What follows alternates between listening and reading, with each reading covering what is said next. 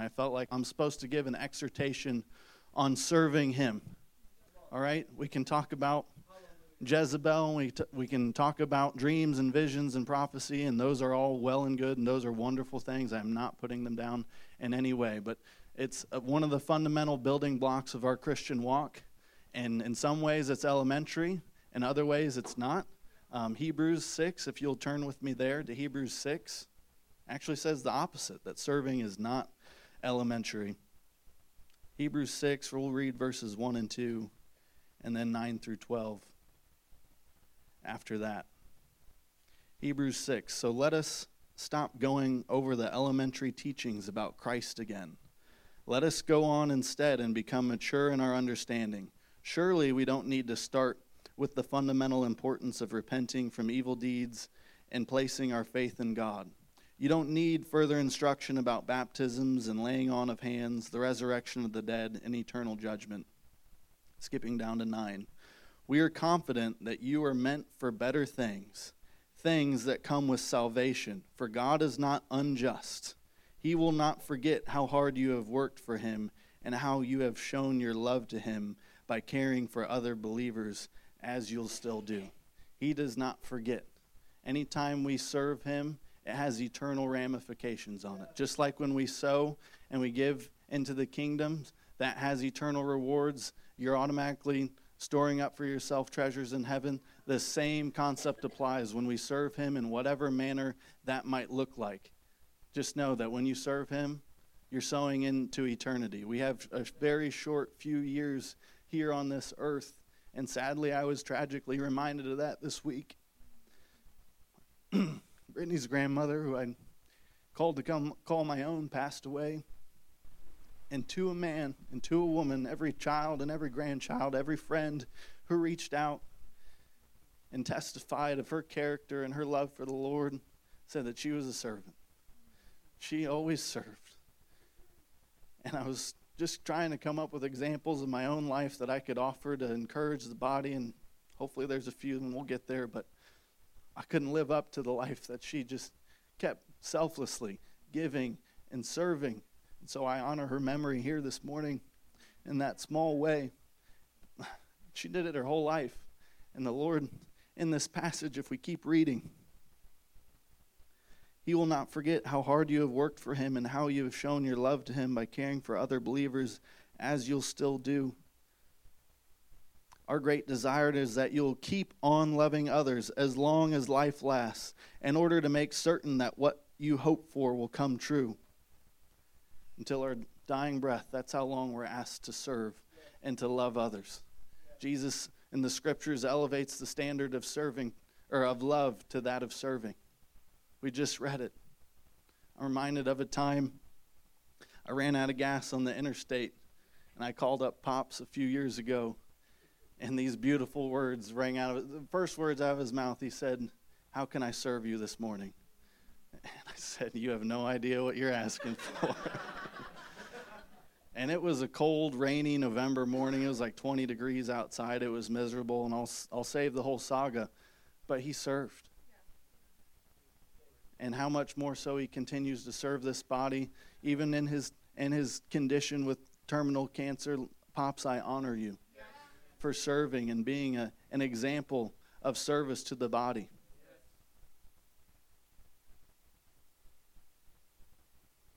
Serving others, it's not complicated. It's really simple.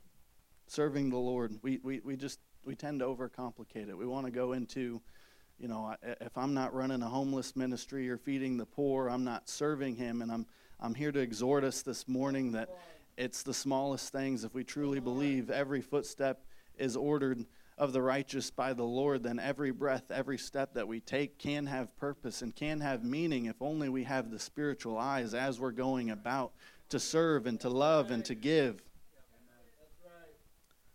Verse 12, then you will not become spiritually dull and indifferent. Instead, you will follow the example of those who are going to inherit God's promises because of their faith and endurance. Serving is like a spiritual knife sharpener. Right? It's the iron that sharpens the other gifts and talents that the Lord has given us, whatever they might be, whether they be spiritual gifts, whether it be prophecy or teaching or giving or carpentry, a natural gift, or your musical talents, whatever it might be, what good are they if we're not employing them, if we're not using them and serving Him? Because I don't know about you, I feel really dull if I'm just being apathetic, if I'm being indifferent. And again, I'm here to encourage us that it doesn't take much to get back on the right track. It's not that you go from, I'm in this indifferent place to all of a sudden I've birthed a homeless shelter out of my garage or whatever, okay? It's get busy right where you're at. Open your Bible, start praying, and let the Lord lead you.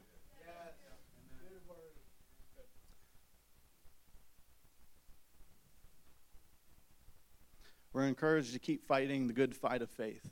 Why? So we shouldn't give up. I want to encourage this morning not to give up. And I'll talk about rest a little bit. All right? This isn't a blind call to just start serving right where you're at. If you're wounded and need healing, sometimes rest is right where we need to be. Okay? But we get caught up in our feelings and emotions, which are definitely valid, but shouldn't be our guardrails. We ride the roller coaster and the zigs and the zags, but my Bible says that the path is narrow and the way is straight that leads to life. What if the roller coaster that we perceive as life is really the straight, narrow path you are supposed to be on? It may be filled with pain and suffering. There may be some lengthy bouts of turbulence. What we view as obstacles and pitfalls are really the Lord's ordained footsteps for us to walk in. To us, this may not look like going forward, but going Godward. The good news of the gospel didn't promise that it would be easy. Jesus said that we would have to take up our cross daily.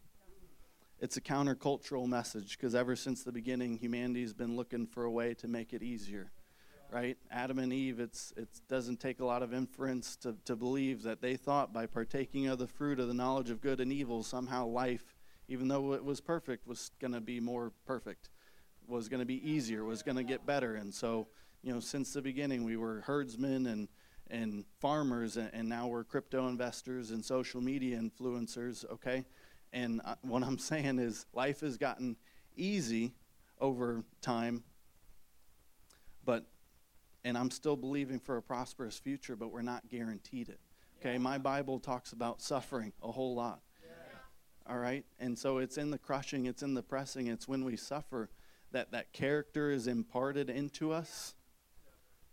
We just want to fast forward. We want to get to the light at the end of the tunnel. We don't want to go through the tunnel at all. Lord, hey, can we skip the step? I just want to already get through it. And then we miss those important lessons. And it's often those lessons that get drawn out and taught while we're serving, while we're loving Him. Okay, there's a difference between persistence and perseverance. Persistence is just consistency, which is a noble trait in its own right. All right, if we're persistent and consistent in our Bible reading and our diet and exercise and whatever, these should be encouraged, and I certainly encourage them, okay? But perseverance is consistency in the face of suffering. So are we going to pass on the dinner invitation when we're in the middle of a fast and we're supposed to go to our favorite restaurant, right? That's a small taste of suffering, right? I'm going to go through some examples and try to make it relatable, because compared to other Christians in, say, Iran or Pakistan or other places where they suffer, they truly suffer for the cause of Christ, we have it a little bit easier here, and it more looks like our suffering is laying down of reputation, of having to explain the things that we do and why we do, and letting go of the American dream. Austin touched on it in prayer this morning, okay? Part of the spirit of timidity that we were warring against in prayer this morning was, what if I truly let go of it all and let God, okay? And I know it's tough in the context of the culture because we do live in a prosperous society. In fact, it's kind of hard not to prosper. All right, you do the things that, frankly, are taught in the Bible, and you will receive favor and blessing. But the difference between us and the world is we invite the Lord into it. Okay, but if the Lord says retiring at 62 and living on the golf course and all that isn't in your future, that's okay. We have to yield to the plans and timing of God and say, yes, Lord. And if that is you currently or in the future, that doesn't mean you're doing anything wrong. It's just retirement becomes refirement. Where's Marshall? Is he in here? Yeah. All right. When he comes back, I felt like I was supposed to prophesy to him. So, because the Lord gave me a word for him.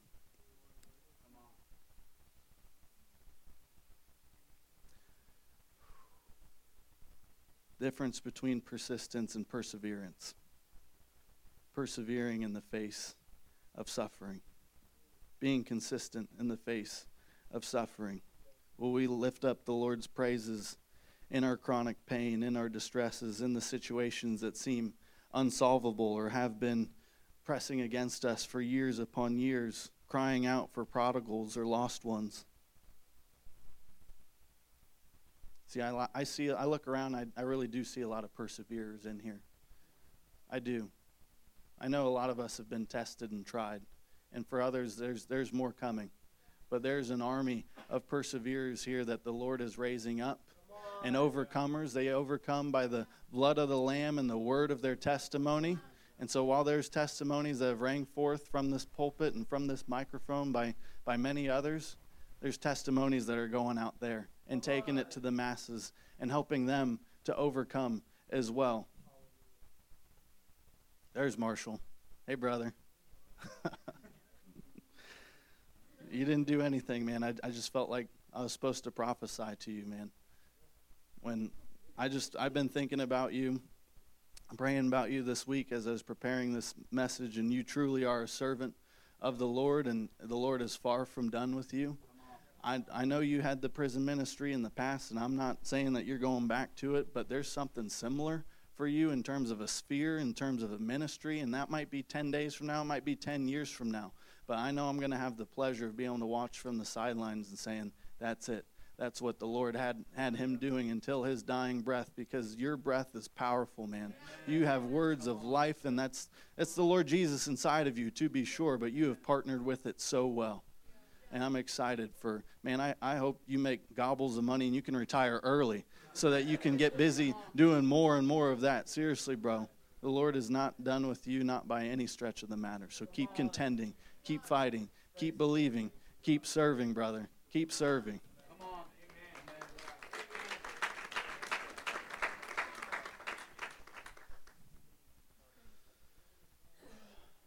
Man in his flesh is not willingly going to choose to suffer. He's going to try to avoid it if he can.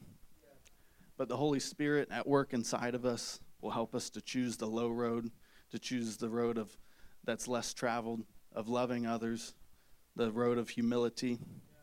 We don't want to go down that path because we might have to endure, we might have to suffer, we might have to face rejection, combat some strongholds, fight some Jezebels, cast out some demons.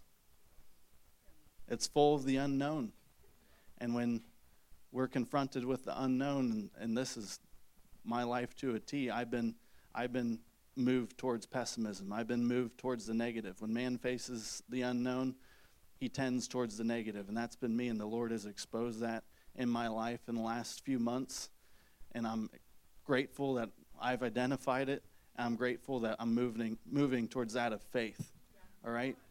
Taxes were due not that long ago, and I'm fretting about I'm going to owe a bunch, and I end up getting a large refund in return. But that whole time I'm fearing, I'm preparing, I'm planning for, I need to move money over from the savings and the checking because I'm going to have to pay on this last day. My accountant took forever, and it was just like this whole cycle of fear. And it's what it was. It was fear. I'm going to call it for what it is.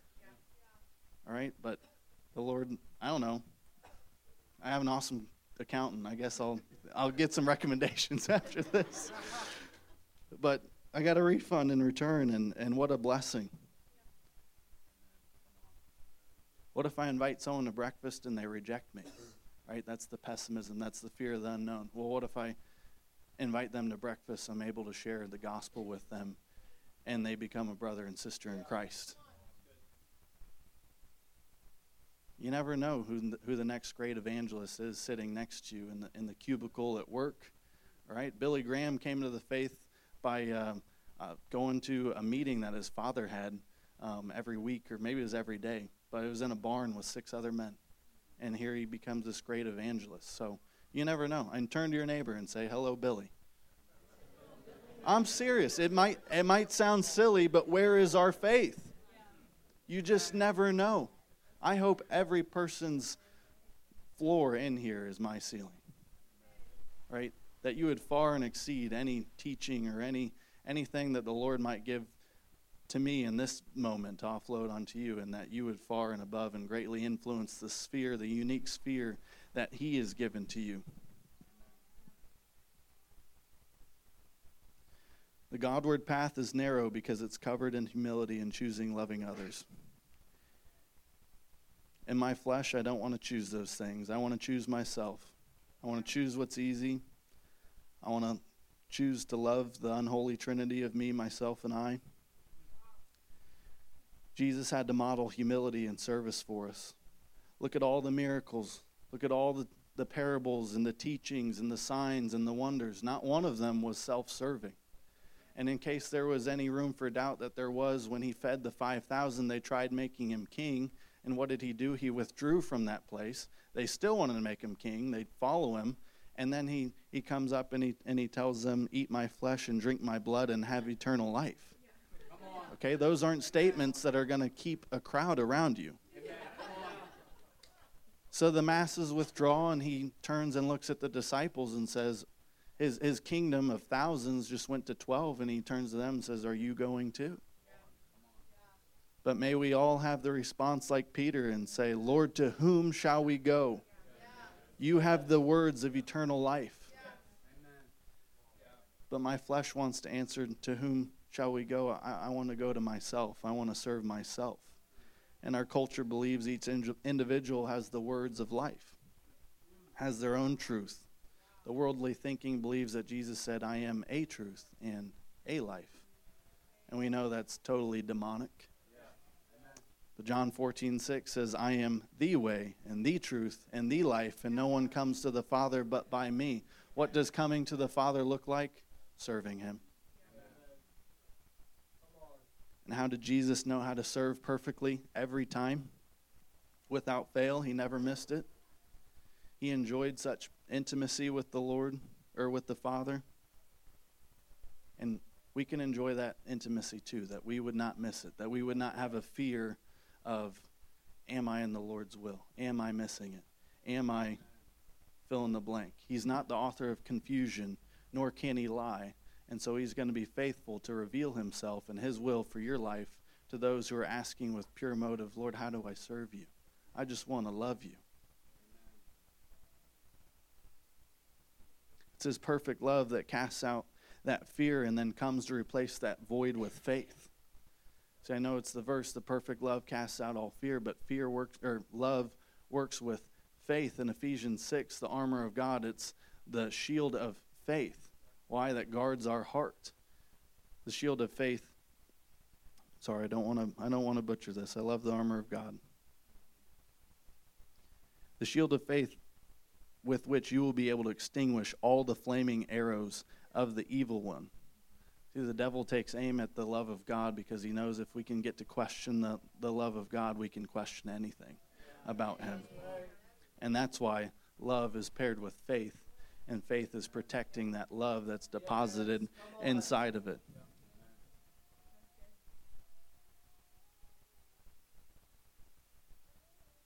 What can God do through one completely surrendered life to Him? One person who will say yes no matter the cost. Faith the size of a mustard seed. And I admit I've failed to do that.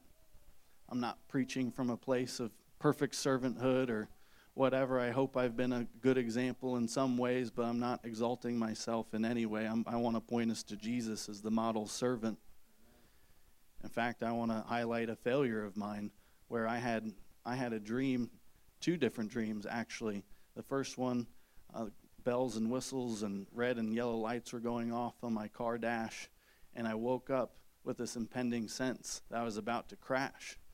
I'm like, okay, Lord, I don't know if that was spiritual. I'm just going to kind of dismiss this. I like my car. It runs well. But I should have been listening because the Lord had spoke clearly to my wife a year earlier about replacing her van through a series of dreams. And it was very evident that it was of the Holy Spirit. And we trusted and we believed. But then it was my turn, and all of a sudden, no thanks. I came up with every reason why I shouldn't get a new car. So he gave me another chance, gave me another dream, same scenario basically. And then I'm like, okay, I'm listening. And I was very slow to obey. Long story short, I literally wrecked on the way to looking at a new car because I was still filled with fear of why I shouldn't get a new car, why leaning and trusting into him for a more reliable, dependable vehicle that he wouldn't provide a way to pay for that. All right, he literally wrecked me into his will. Just like, I didn't share with the guy who I purchased the car from at the dealership until the very end, that little tidbit. I'm like, have you ever had someone who's wrecked on their way to purchasing a car? He's like, no. I'm like, well, that happened to me.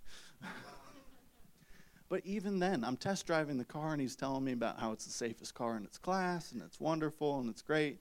I'm like, I'm listening, Lord. Like, I'm going to buy this car. But seriously, this whole time, I have a car with a front bumper hanging off it. I'm still questioning whether I should go through with the car or not. That's how dense and dull I can be when I'm in my flesh. But when I'm filled with faith and filled with the Holy Spirit, it wouldn't have taken all of that.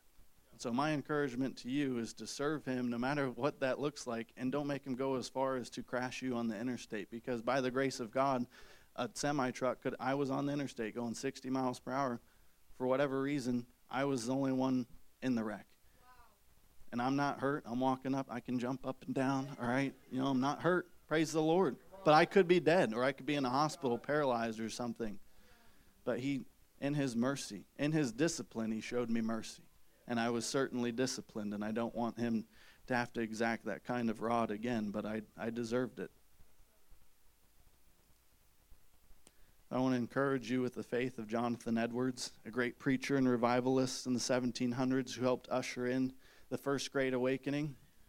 And folks, we're a part of something. I really do believe that. All right, 2 years ago there was a survey that 1 in 4 18 to 25-year-olds had believed in a God or higher power, which I believe is our Christian God. It wasn't some other God that they were referencing in the survey. And now that number's up to 1 in 3. All right, 8 percentage points in 2 years. God is on the rise. He is moving in power. All right, we're having these Indiana Awakening meetings, and we're believing for those 18 to 25-year-olds. We're believing from 0 to 85-year-olds to come and know him. All right, but it doesn't do us a whole lot of good if the alarm goes off and we turn it off and we just lay there awake. You might as well be asleep. And so that's my exhortation to serve this morning. Arise to shine, right? What's the scripture that we would put our works to be seen before men so that they would bring glory to the Father?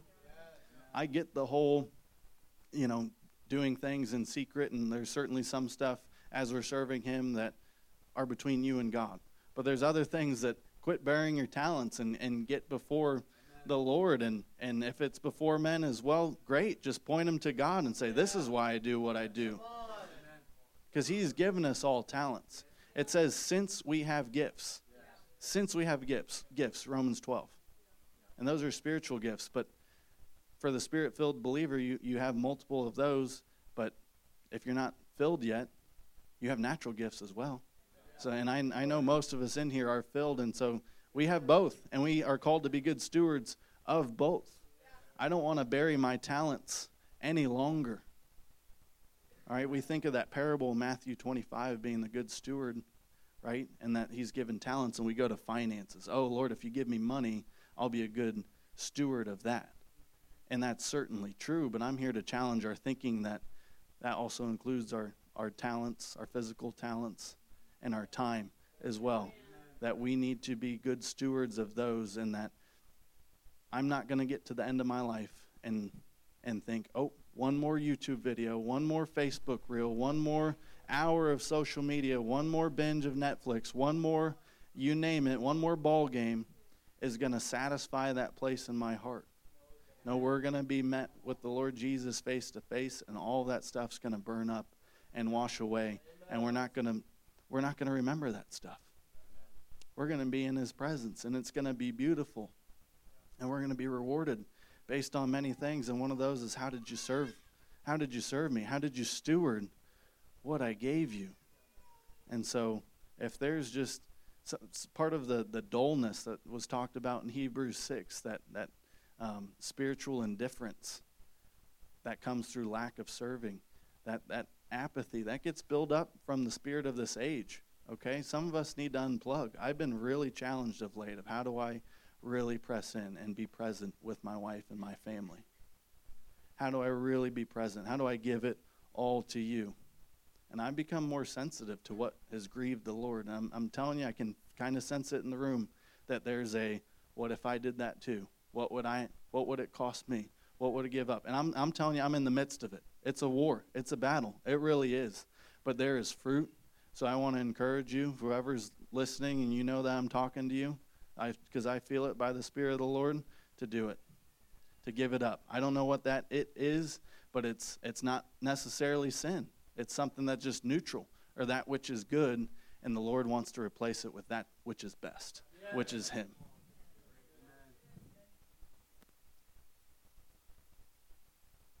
Oh, right, I had it right in front of me, that verse. Let your light shine before men in such a way that they may see your good works and glorify your Father who is in heaven. Back to Jonathan Edwards. Key figure in the Great Awakening, great preacher, preached thousands of sermons over the course of his life, sometimes up to 15 a week, just pouring out his life for the service of the Lord. He had 70 resolutions that he would go through either daily or weekly at the end of the day, and here are but a few. Resolved, never to do any manner of thing, whether in soul or body, less or more, but what tends to the glory of God. Resolved, never to lose one moment of time, but to improve it the most profitable way I possibly can. Resolved, to live with all my might while I do live. Resolved, never to do anything which I should be afraid to do, if it were the last hour of my life. Resolved, never till I die to act as if I were any way my own, but entirely and altogether God's. Those are some incredible resolutions to sit down and reflect on at the end of every day. But I love the repetition. Resolved. I am resolute in doing this. I dedicate this as a service to the Lord because I want to consecrate myself. I want to serve him with every fiber in my being, with all of my heart, with all of my soul, with all of my mind, and all of my strength. And if it takes being that intentional, then I'm going to do it. Because the days are evil and the day of the Lord is coming quickly. Each day that passes, we're just one more day closer. I know that's not revelatory, but it certainly gets lost on our consciences because minutes and hours and days and weeks and years pass away, and we treat it indifferently, that it's just lost. What am I saying? That your ministry to God is unique to you. Most of us are not called to be a Jonathan Edwards or a martyr or a global missionary or something like that, and that is perfectly okay. That's not to diminish or exalt any of those ministries. I'm saying that we're supposed to be faithful to the sphere that the Lord has given us, because it's your own unique sphere, a sphere that your spouse, your friend, your coworker, your pastors do not have. And I'm not saying either that spending time with your children is a waste of time. That's an incredible investment. In fact, one of the best things that we can be doing is pouring into the next generation, serving the next generation by living a holy lifestyle, by creating a stable home, right? You're saving children hundreds of hours in counseling and Lord knows how many other problems by having a stable environment. Look around at the problems of our society, and everyone thinks they have a law or a solution to it, but no one wants to really press in on the hard question of where's mom and dad? How are mom and dad doing? Are Are they creating a stable atmosphere for this person, for this child, to not just survive but thrive in?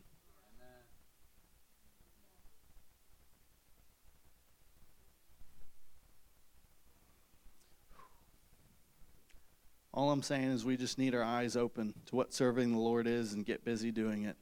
It's not a microphone. It's not just worship on Sunday morning.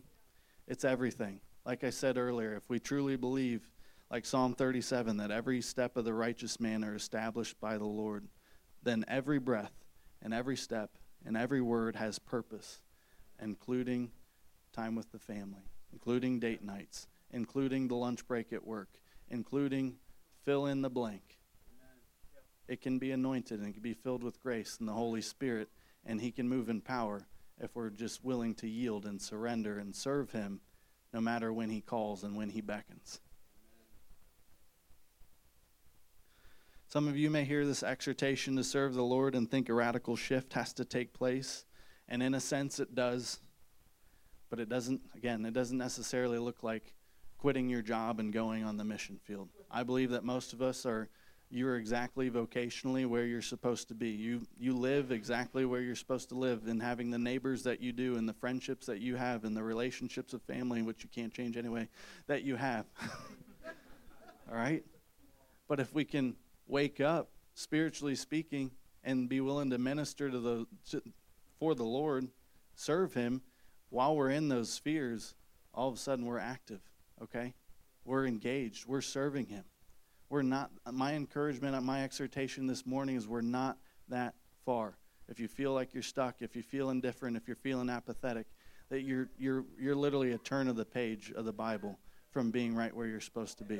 You're one intentional conversation away from being right where you're supposed to be. You're one prayer away. Okay? We're not that far. And some of you, I know a lot of you are already there. This is just truly an exhortation, and hopefully you feel encouraged. Sometimes the most holy thing we can be doing is the dishes. That's right. Seriously. I felt conviction about that 3 different times this week.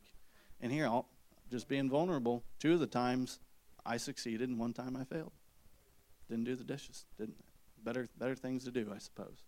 So I had to repent for that, and I repent for being lazy. Seriously. But it's those small acts of humility that God will honor. One small step towards God. And just watch what he'll do. Just watch what he'll do.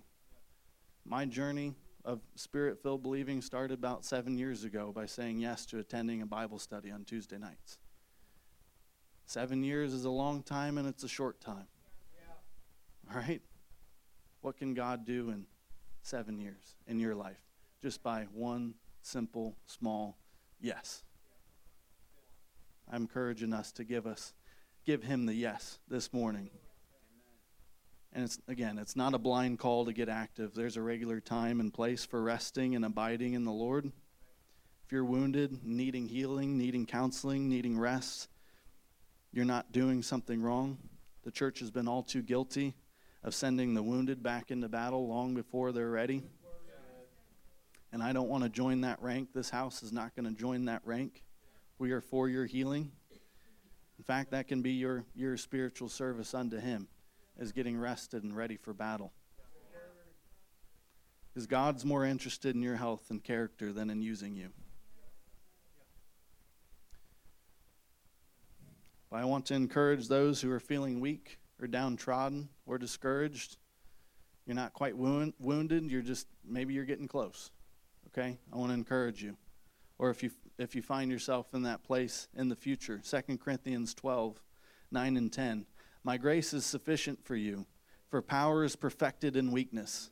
Most gladly, therefore, I will rather boast about my weaknesses, so that the power of Christ may dwell in me. Verse 10, therefore I am well content with weaknesses, with insults, with distresses, with persecutions, with difficulties, for Christ's sake. For when I am weak, then I am strong. Amen. It's an upside-down kingdom. Precisely when we are thinking about throwing in the towel, that's when we need to be leaning into the Lord all the more and doubling down and serving him and watching the grace fill that place that felt empty or discouraged, and he comes to encourage us. That's part of some of the beautiful things that happen in altar ministry. There's a lot of encouraging that takes place. And it's not just up front, it can take place anywhere. But I'm just trying to give language for those who may not have experienced it, or maybe you experienced it for the first time this morning. Prophecy is for edification, exhortation, and for comfort. So if you received a word this morning, hopefully it was one of or all three of those things. Because we're to encourage each other daily. And when we gather and assemble together, like we're asked to do, Hebrews 10:25, that's part of what happens, is that we get encouraged. Right? But it doesn't just halt on Sunday mornings. All right, how can we be serving the Lord and serving one another? Reach out, text, call. You would be amazed at the power of one text or one email. How it just, hey, thanks for thinking of me. It really, I told you Grandma passed away. And someone reached out about something she did 40 years ago. She just called her right before she was about to have a surgery to give a kidney to her dad and said, the Lord sees you and knows and loves you. Thank you for who you are and doing what you're about to do. She held on to that for 40 years, never told a soul. And she reached out to my mother-in-law and said, this is the kind of woman that your mother was.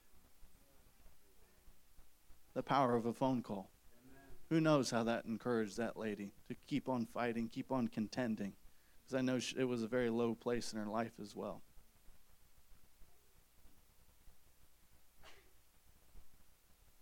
There's provision by his grace to serve him.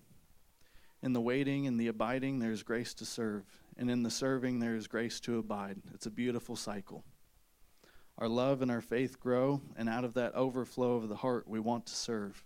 And as a result, faith working with works, faith is perfected. And the waiting on the Lord, staying on our knees in prayer, keeps us humble.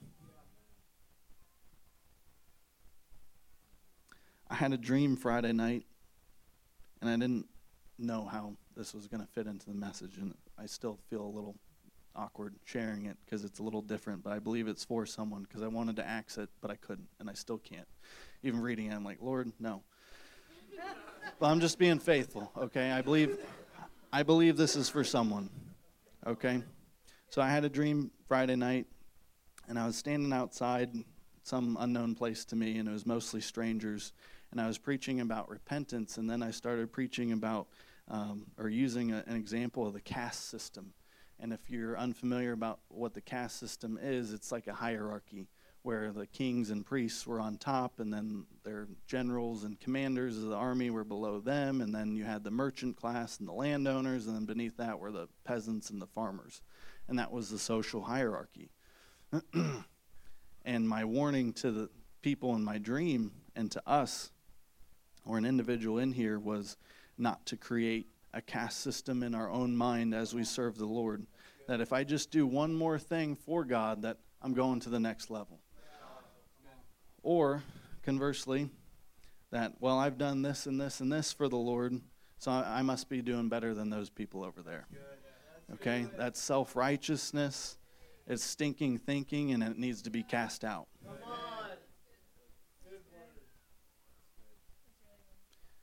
Matthew 20:25-28, if you want to turn there.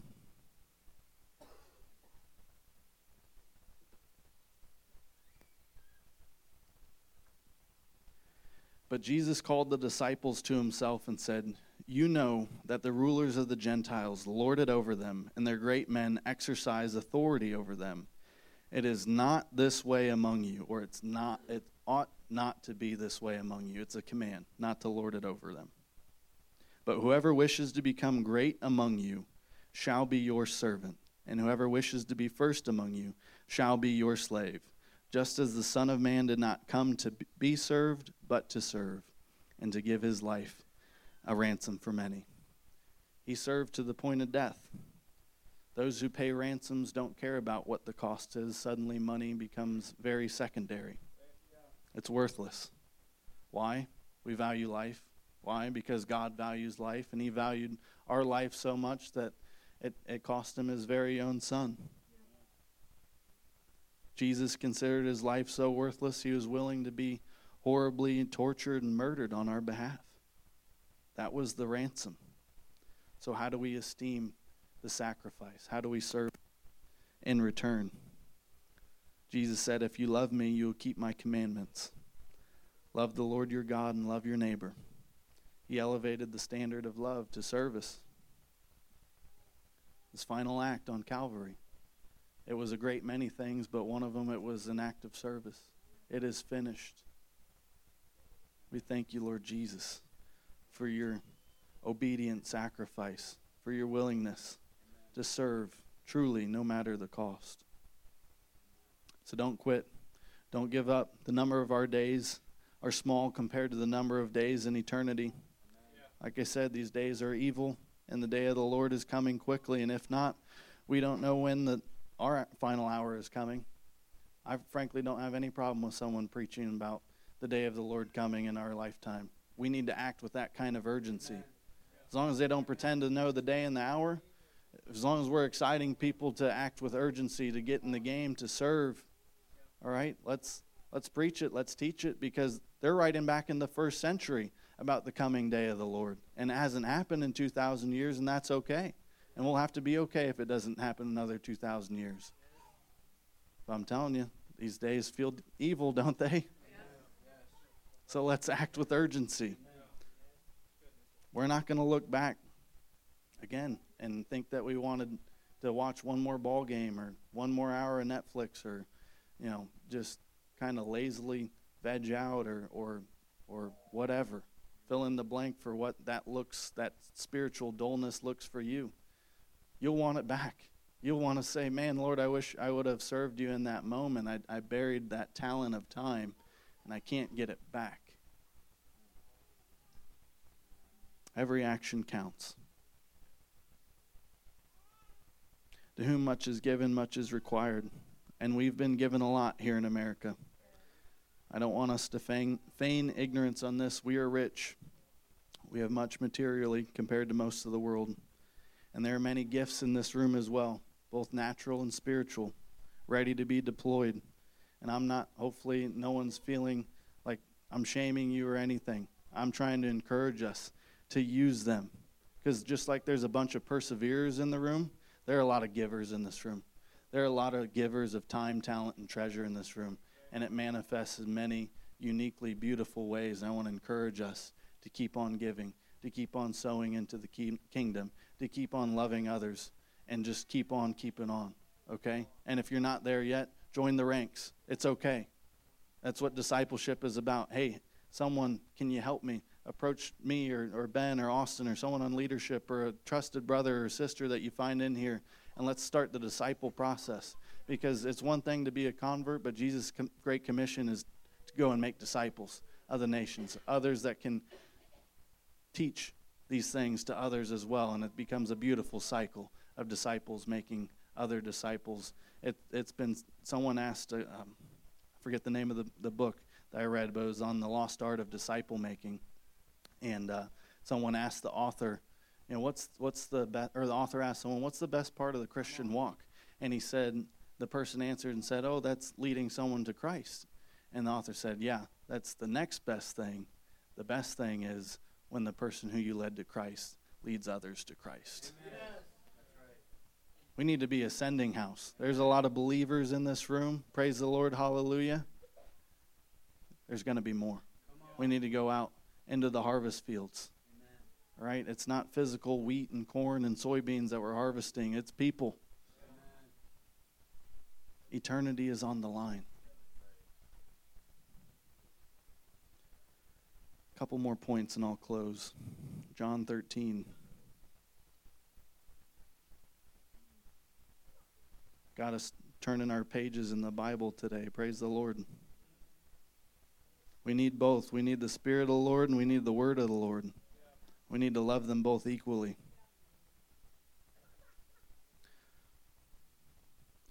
This is Jesus right before his final hour. Now before the feast of the Passover, Jesus, knowing that his hour had come, that he would depart out of this world to the Father, having loved his own who were in the world, He loved them to the end. During supper, the devil having already put into the heart of Judas Iscariot, the son of Simon, to betray him. Jesus, knowing that the Father had given all things into his hands, and that he had come forth from God, and was going back to God, got up from supper, and laid aside his garments. Taking a towel, he girded himself. Then he poured water into the basin and began to wash the disciples' feet, and to wipe them with the towel with which he was girded. And he came to Simon Peter and said to him, and Peter said to him, Lord, do you wash my feet? Jesus answered and said, What I do you do not realize now, but you will understand hereafter. Peter said to him, Never shall you wash my feet. And Jesus answered, If I do not wash you, you have no part with me. We have to be willing to receive from the Lord in order to give away ourselves. Verse 9, Simon Peter said to him, Lord, then wash not only my feet, but also my hands and my head also. Jesus said to him, He who has bathed needs only to wash his feet, but it's completely clean, and you are clean, but not all of you, for he knew that one who was betraying him. For this reason he said, Not all of you are clean. So then he had washed their feet, including the one who was going to betray him. Keep that in mind. It's not how we love John, but how we love Judas as well. So when he had washed their feet and taken his garments and reclined at the table again, he said to them, Do you know what I have done to you? You call me teacher and Lord, and you are right, for so I am.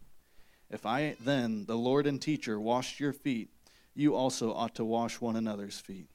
For I gave you an example that you also should do as I did to you.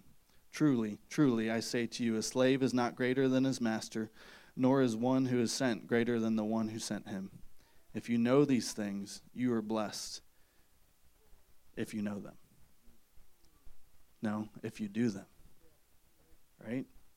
Just making sure you're paying attention to the very end. You're blessed if you do them.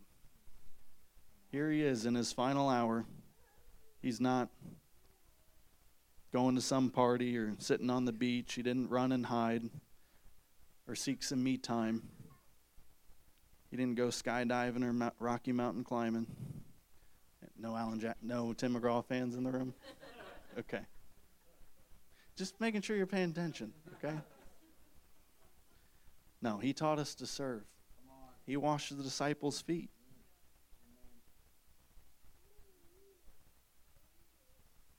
God honors the smallest step towards him, and he expands our tent pegs to serve him.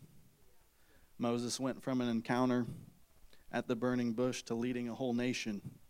David goes from a faithful shepherd boy to king. In the development of each of their stories, we see God's grace expanding their ability to serve him. Service is a spiritual gift. Romans 12:6 calls it a spiritual gift. We're going to end in this passage, 1 Peter 4:7-11, talking about other spiritual gifts as well. The end of all things is near. This is, again, 1 Peter 4:7-11. The end of all things is near. Therefore, be of sound judgment and sober spirit for the purpose of prayer. Above all, keep fervent in your love for one another, because love covers a multitude of sins. Be hospitable to one another without complaint, as each one has received a special gift. Employ it in serving one another as good stewards of the manifold grace of God. So here we're being exhorted to serve one another, in that, if you remember the parable of the talents in Matthew 25, service. If we've been blessed with the gift of service, we need to steward it well. We need to be employing it. Back to the text. Whoever speaks is to do as one who is speaking the utterances of God. Whoever serves is to do so as one who is serving by the strength which God supplies, so that in all things God may be glorified through Jesus Christ, to whom belongs the glory and dominion forever and ever. Amen. So he gives us the strength to serve so that he can be glorified, and then he turns around and he rewards us for doing what he's asked us and graced us to do to begin with. It's a bizarre reward system God has, but I'm grateful for it, and I'm exhorting us this morning to partner with it because we won't regret the treasures. I don't know what they're going to exactly look like, but they sound pretty beautiful as I read my Bible, and I'm excited to earn them. And this is not prosperity teaching. It's just the Bible. All right? We get busy doing what he's asked us to do, and he's a rewarder of those who seek him. Amen. We just have to be content with sometimes the reward doesn't come in this lifetime. That's right. We've been transferred from the kingdom of darkness into the kingdom of the Son, Jesus. For what purpose? When you're part of a kingdom, you serve the king. And when I was in the kingdom of darkness, I was really good at serving the devil. But now that I'm in the spirit, in the kingdom of the Son, how much more so should I be giving him everything that's in my being, serving him and loving him, because I was unashamed to do it in the darkness, but now there's something that wants to keep you down. It's a spiritual battle, I'm telling you. The religious spirit, it says it doesn't take all that. And the spirit of the world wants to shut you up. There's two different things trying to shut us up. But what did we talk about earlier? They overcame by the blood of the Lamb and the word of their testimony. There's power in our words. Amen. There's a lot of beautiful, I've had the pleasure of hearing a lot of testimonies in this room. I'm excited to hear more as I see other new faces. Glad you're here. Welcome. God's going to use your testimony. Amen. He is. There's a little saying, and I don't know who authored it, but I love it. Find out what God would have you do, and do that little well. For what is great and what is small, only God can tell. Using your funds wisely, being a consistent hard worker at your job, being a faithful witness, raising your children in a stable home, living a holy life. There are lots of ways, often mundane ways, that we can serve the Lord. So again, in closing, my encouragement to us is if we just wake up with spiritual eyes, we can. It doesn't take much to start serving. You're right where you need to be. It's just a matter of having the unction to serve. And if you're already doing it, this is going to be an encouragement to do it in greater ways and keep contending until, like Hebrews 6 said, until we draw our final breath. We have the pleasure. It's not we have to serve. We get to serve. Amen. We get to serve. So I want to leave us with 3 parting questions. 2 of them are not mine. 1 of them is. So if you have problems with it, you can take it up with Michael Brown and Leonard Ravenhill. But just take some time to reflect. This is Leonard Ravenhill. Are the things I am living for worth Christ dying for? Amazing quote. It's going to ring through the ages until the Lord comes back. Are the things I am living for worth Christ dying for? I want to serve you, Lord. The things that I'm serving, may you be at the top of it all. Because it has you and your name all over it. And every time I serve, I give you glory and honor. Dr. Michael Brown asks, what can God do through one surrendered life? And my question is, am I serving the Lord to the fullest measure he has asked me to? And my response to that last question is, I know I have more to give. Not in a striving sort of way, but in a humble, Lord, I just want to love you kind of way. It's a simple faith. We're asked to just listen and obey. I'm trying to give God my joyful yes and live in the overflow of his love and his grace, because it is sufficient, so that we can give a joyful yes, so that we can serve with all of our strength until our very last breath. He loves us that much, saints, that he gives us the grace for it all. He's not a father who asks us to do something and then sets us up for failure, doesn't give you the tools and the grace in order to accomplish it. No, he does. He does. He seeks to affirm. He seeks to approve. He seeks to encourage. I hope all of you feel encouraged. I just want to close us in prayer. Father, thank you. Thank you, Lord. Beautiful Lord. Holy are you, Lord. We began in worship, just in exalting your holiness. I want to close in exalting your holiness. Thank you, Lord, that you are mindful of man. Even though we are dust, you are mindful of us. And Lord, in your mindfulness, you've given us grace to love you and to serve you all of our days. So Lord, I pray for that empowering grace to wash over everyone listening online and everyone here in attendance this morning, assembled here, that we would serve you with every fiber in our being, with every bone in our body, with every ounce of strength we can muster, not in striving, but just like in worship. We're not striving, we're not white-knuckling down, but we're partnering with your Spirit, because it's only by your Spirit can we do what you've asked us to do to the fullest measure. Lord, would you help us? Would you show us your will for our lives and help us to get busy dying to self and living for you and partnering with your will, just like you prayed and taught us to pray. Not my will, but your will be done. Your will be done, Lord, on earth, in my life, as it is in heaven. Lord Jesus, we bless you. We honor you. We revere you. It's in your name we pray. Amen.